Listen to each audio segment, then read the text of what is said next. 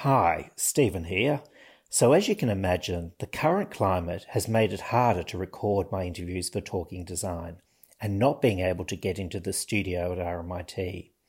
I thought for the next little while I might reshare some of my favourite episodes from the past 9 years. To begin with, the wonderfully talented Susie Stanford, a furniture and lighting designer who came to my attention over 10 years ago. Her work doesn't follow any trend, and she has a voice that I haven't heard anywhere else. I always say that I'm her number one fan, but I feel she has numerous fans in Australia and overseas.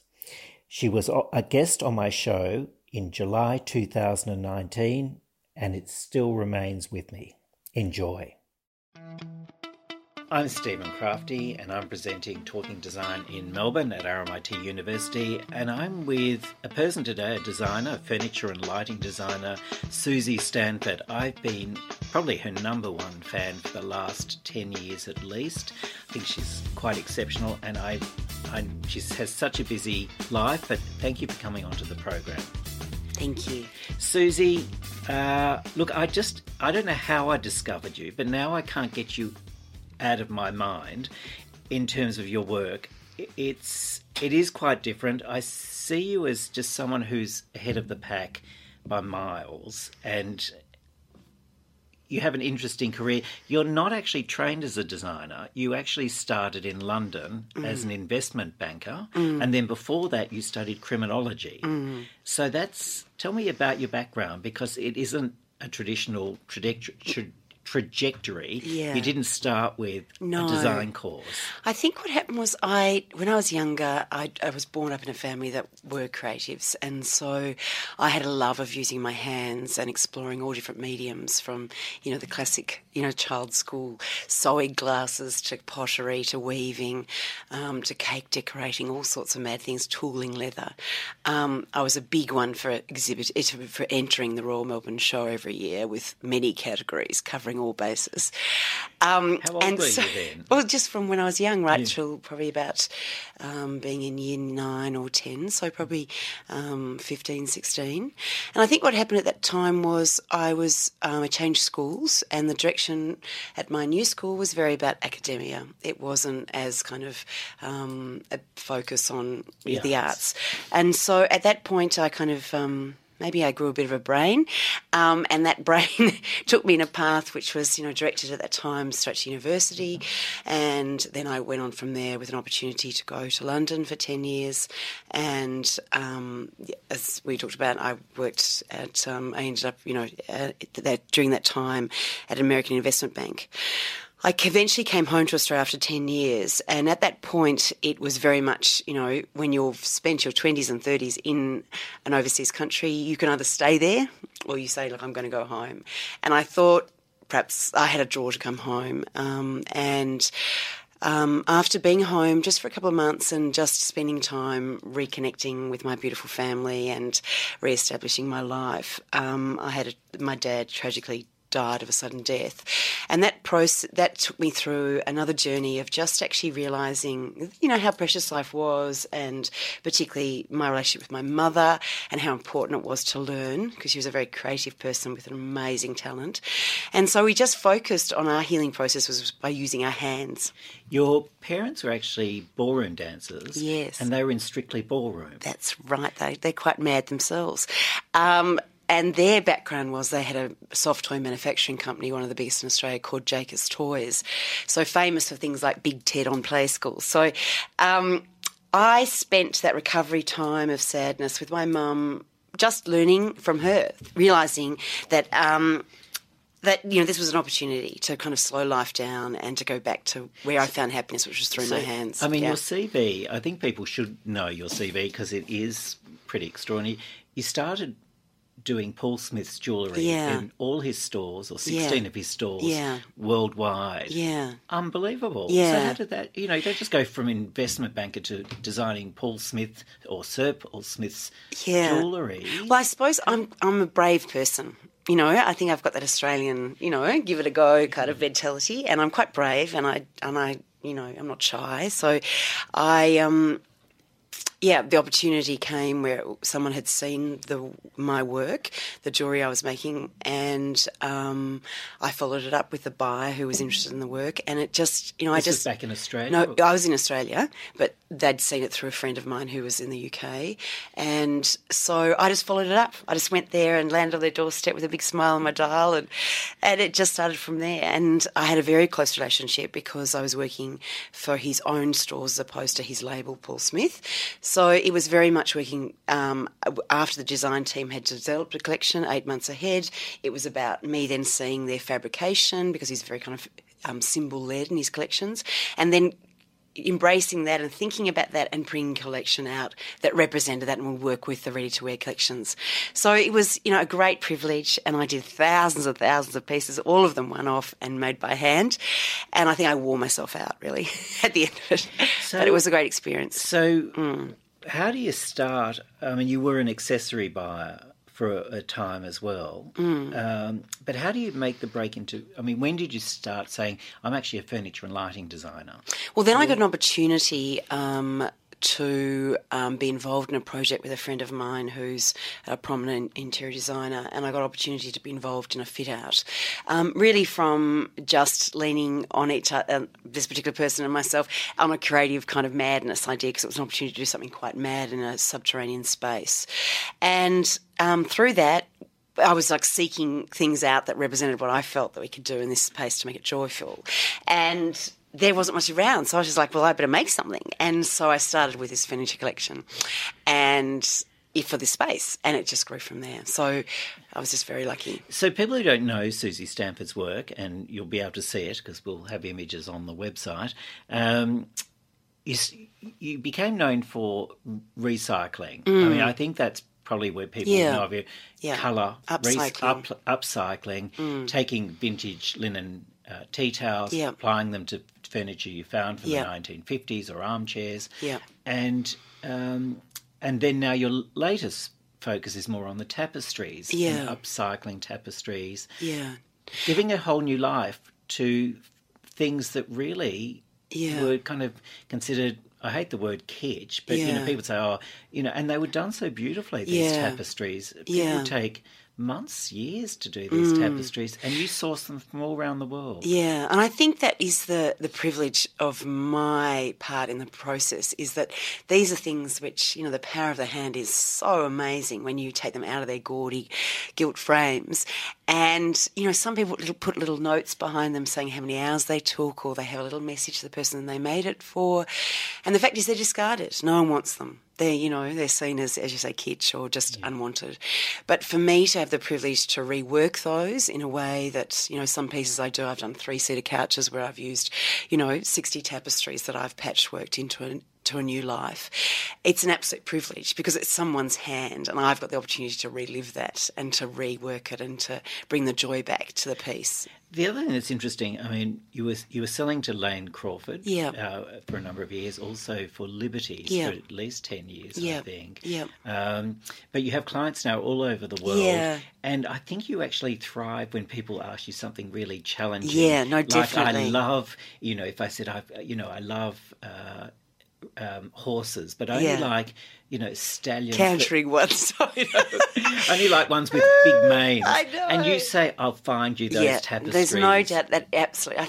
I think that's most people who make things. I think you're in your studio and you're very much in your own little world and your imagination. So when you're making pieces for hotels or for, clients in retailers like Liberty or Lane Crawford, because it's a labour of love in the sense you're using your hands, you're very much dreaming of the person you're making it for, and you're formulating that. You've got an image of them. Like when you read a book and you create your character, I create all my characters. So when I got the opportunity to grab a real live one, well, that's just too much. So I do say to them, give me the bossiest list, the longest list you can of everything you've ever dreamed or loved or gives you a feeling of nostalgia or enjoyment. And there's something about me, there's some kind of madness which allows things to swim towards me, and they do. So you'll give me the craziest thing and somehow I will get it for you. But you really put yourself into a corner when someone request something so specific. Yeah. But it's well, I think, do you when you all your sources from all overseas, do you say, look, I'm looking for a horse. No, absolutely. No, then I do a special shout out, which is like, we really need to get this, hunt. So, and I think it's more the opportunity there for me is to, because I'm making something and everything I make is one off. Then once I've got the challenge, I'm actually making it for a real person. And so instead of me dreaming the person loves monkeys and they had a beautiful trip that in a river and they saw an amazing fish that swam by and that gave them a sense of joy and movement, and putting the two together and then juxtaposing it with a bird. In my mind, I've got my person, my character I've made, and I've made their journey. But if I've got their real journey, there's just no way I'm not going to get that and relive it. And And Susie, you also put your own signature on each piece. So you tat, as you call it, the tapestry, your own piece. Yeah. And I'm very fortunate. I have a Harvey, my cat, on one of my ottomans, which you took a photo of and then you hand embroidered. Yeah. It's really personal. Yeah, no, absolutely. And I think that's why my work, it's not multiples. Everyone is one off.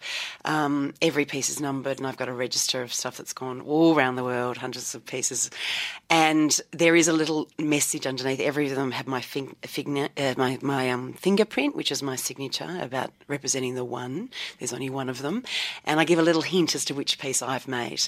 And I often think, because they're hidden under the furniture, this stamp that I do, perhaps for a lot of people who get it straight from a department store, or their architect might, have the place furnished when they arrive, they may never see it. Maybe that generation never sees it. Maybe it's the removalist man who sees it. Maybe it's the next generation that sees it and says, what's this funny little note? But I think I got the joy from these funny little notes that I used to get from the back of these tapestries, that it's just an absolute, I remember once going to a bookstore in London, and it was a second-hand bookstore in Notting Hill, and actually it became very famous from that terrible movie, Four Weddings and Funerals. Oh, yes. Anyway, we won't talk about that. Yeah. But that bookstore was actually quite enchanting. And behind the counter, not shown in the film because it was just too special, the gentleman had kept every little piece of paper that came out of books. So sometimes it's a photo, sometimes it was an invitation to something, sometimes it was a note from a cafe, a little card, and all this madness. He had a big pegboard that went from the floor to the ceiling. And it was the same thing. It's about, if you have the privilege to touch something that's already been here and to give it another life and another bit of joy, it really is. It's not only great for the environment and for us as sustainable, it's actually that sense, it's been here before, it's got a story to tell, and it's your privilege to retell that story or to rework that story as your own. And whether that be through treasuring the little photo that you got out of a second-hand book, or whether that be by recreating something into something else which has got more value than perceived value than the piece originally. It's a privilege. Susie, you are literally ahead of the pack, the way I see design going. And look, handcrafted, the very tactile, has been in for the last 5-7 years. I'd say people are starting to really respond to things that have a past life. Yeah. But you're always ahead of things, and you were talking about your interest now in Japanese tapestries, which fascinates me because in my mind that's where things are kind of going a little bit. Well, how do you know when this?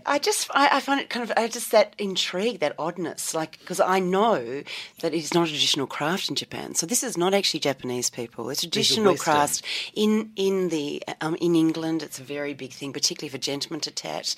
It's a big kind of European thing. So I just imagine those people, perhaps I don't understand them sitting there doing a cherry blossom for, 140 hours, or doing Mount Fuji where they've never been to Mount Fuji, or seen a geisha girl. And I find it just intriguing, that the labour of love. I remember one particular piece, which actually I kept for myself because it just came with such an enchanting story.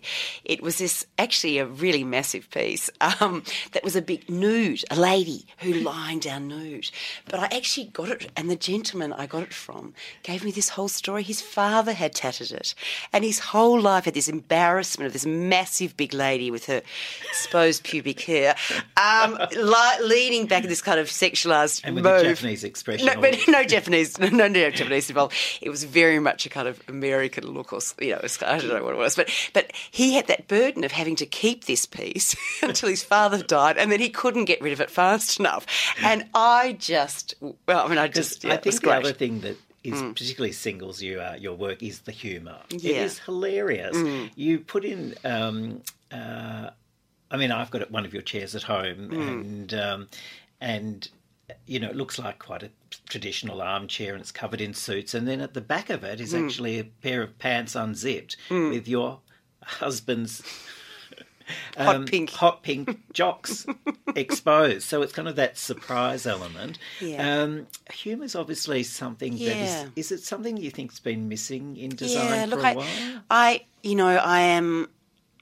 I'm always seeking the sunny side, and so I think it's important. I think that, we become too melancholy, we become too obsessed with multiples and following rather than leading. And I think there's nothing like a smile which can uplift anything or anyone, and I seek my work to do that to others, and whether it be through something kind of as crass as that, not crass, but just kind of a bit obvious, but to something that just I use a lot of nostalgia, particularly when I was working in jewellery. It was a lot about bringing symbols in, whether they be the little enamelled bluebird or things that you might go, wow, I had one of those when I was little, and that whole thinking to the past. Or my little friend down the street had one, I always coveted it, So it's about that nostalgia, and I think that's also a smile. It's about thinking backwards but thinking forward with the joy that brings, and the strength or the courage.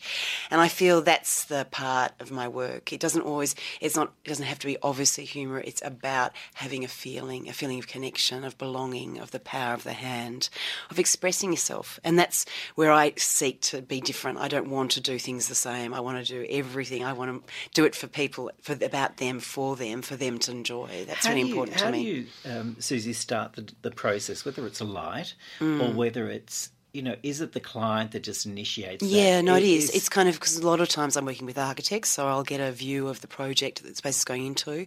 If I have the opportunity, I actually like to visit the site, because that sometimes brings other surrounding, influences to me. Otherwise, I just do a lot of research, so I'll look, Google Maps to see where it is, what's the library that's near it, what's some significant buildings, things that I can feed from to make sure that my pieces belong. That sense of belonging is very important. I don't want things flying in from above as if they're more superior than something that's already been there before. It's about me taking that privilege and reworking it and reliving it. So, and Susie, you have some pretty interesting clients now all over the world. No, amazing. And you were telling me, lucky. You've got this French couple in Paris who are just buying up big, and and at least took over about 8 or 10 pieces.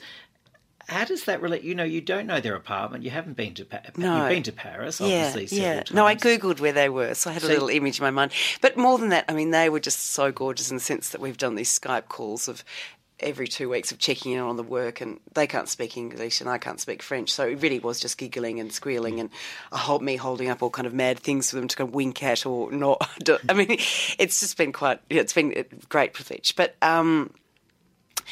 yeah, I suppose, it's the power of the imagination. Imagination will take us everywhere. I'm really a big believer of that. It's the power to dream and to create those stories in your mind, and then with with having the privilege of being able to use your hands, whether they be working a medium like ceramic, or whether it be working with steel, or whether it be upholstery, all those mediums are an opportunity to express that dream. Susie, it is very specific. I say all your work's very, very specific, very client-driven to the point.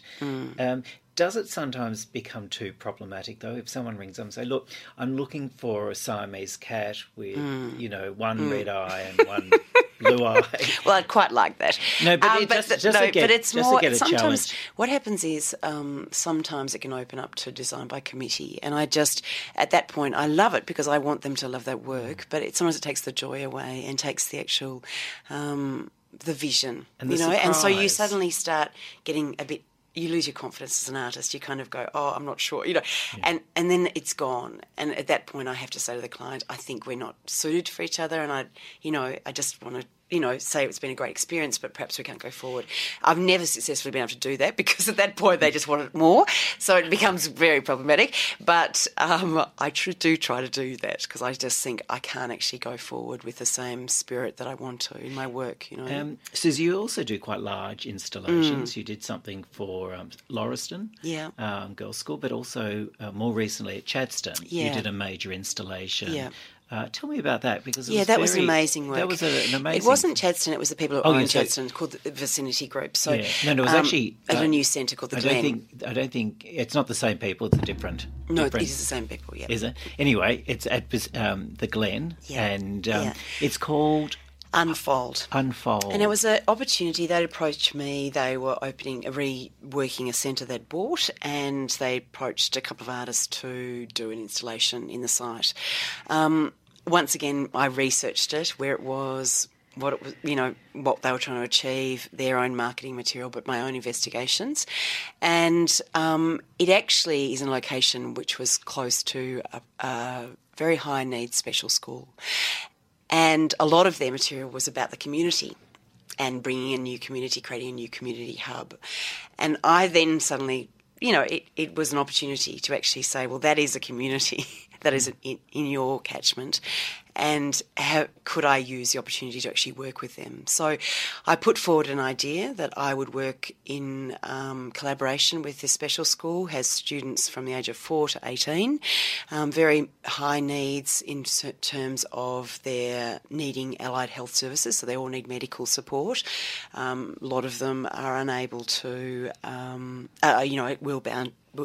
wheelchair bound, etc., or of very low IQ. And I worked with them over a course of 3-4 weeks in the art department to create a piece that they made. And it was a great privilege, and it ended up being 3 metres long by 2 metres high, and it was... I was really proud of the piece, and they were incredibly proud of the piece, so it was great. And all the students wove their own threads. They wove their own threads, yeah. And some of them were kind of coming up with anything. They'd kind of given an open brief. Well, yeah, and absolutely, and that went from the extreme of people, drown. Like, I'd give them a couple of beads, and I kind of hoped they put 3 beads on maximum because I'm a bit of a control freak. And of course, some of them were 33 beads. I was like, right, okay.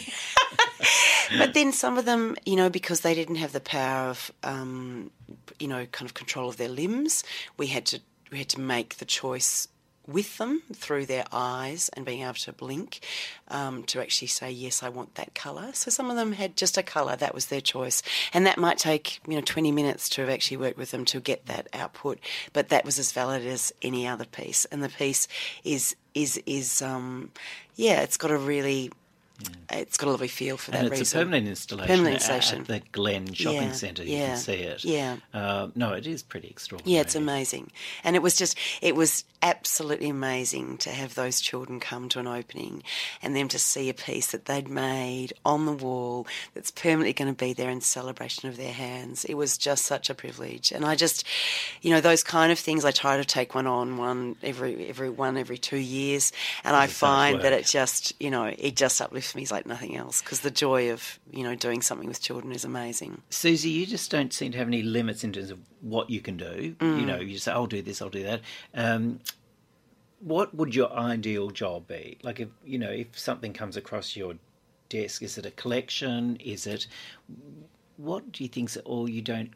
Well, I think I love collaborating, and the reason I'm able to work across so many mediums is that I do collaborate. I work with fine craftsmen in different mediums where I can't explore. So, whether it be from metal work to furniture restoration, I work in collaboration with people, and I wouldn't have my talents without their talents. And so, to me, I think, as any artist would say, working in isolation, you can get madder and madder, and it's quite nice to have a madder and madder gang, and that to me I love. So I think I'm seeking continually to make my what I feel my output is to have some worth, to be worthwhile. And so things like that project with that special school is really important to me, and I wondered now whether I open myself up to work with refugee communities or other opportunities where I can actually allow people to express themselves through their hands and make make a conversation. I think that's an opportunity, and I would like to explore that more. Look, Susie, I think you work at such an incredible pace. I don't even like to think how you achieve it all. I just put it out of my head. But look, I have been incredibly inspired by you over the years. I think you're really one of the most important designers I have come across in my lifetime. I feel very honoured to have you on the program, and look, I just keep looking forward to every new project because I know it'll just bring a smile. Oh, thank you, Stephen. So thanks so much for coming on today. You've been with the wonderful Susie Stanford, furniture and lighting designer, who literally, you need to see her work.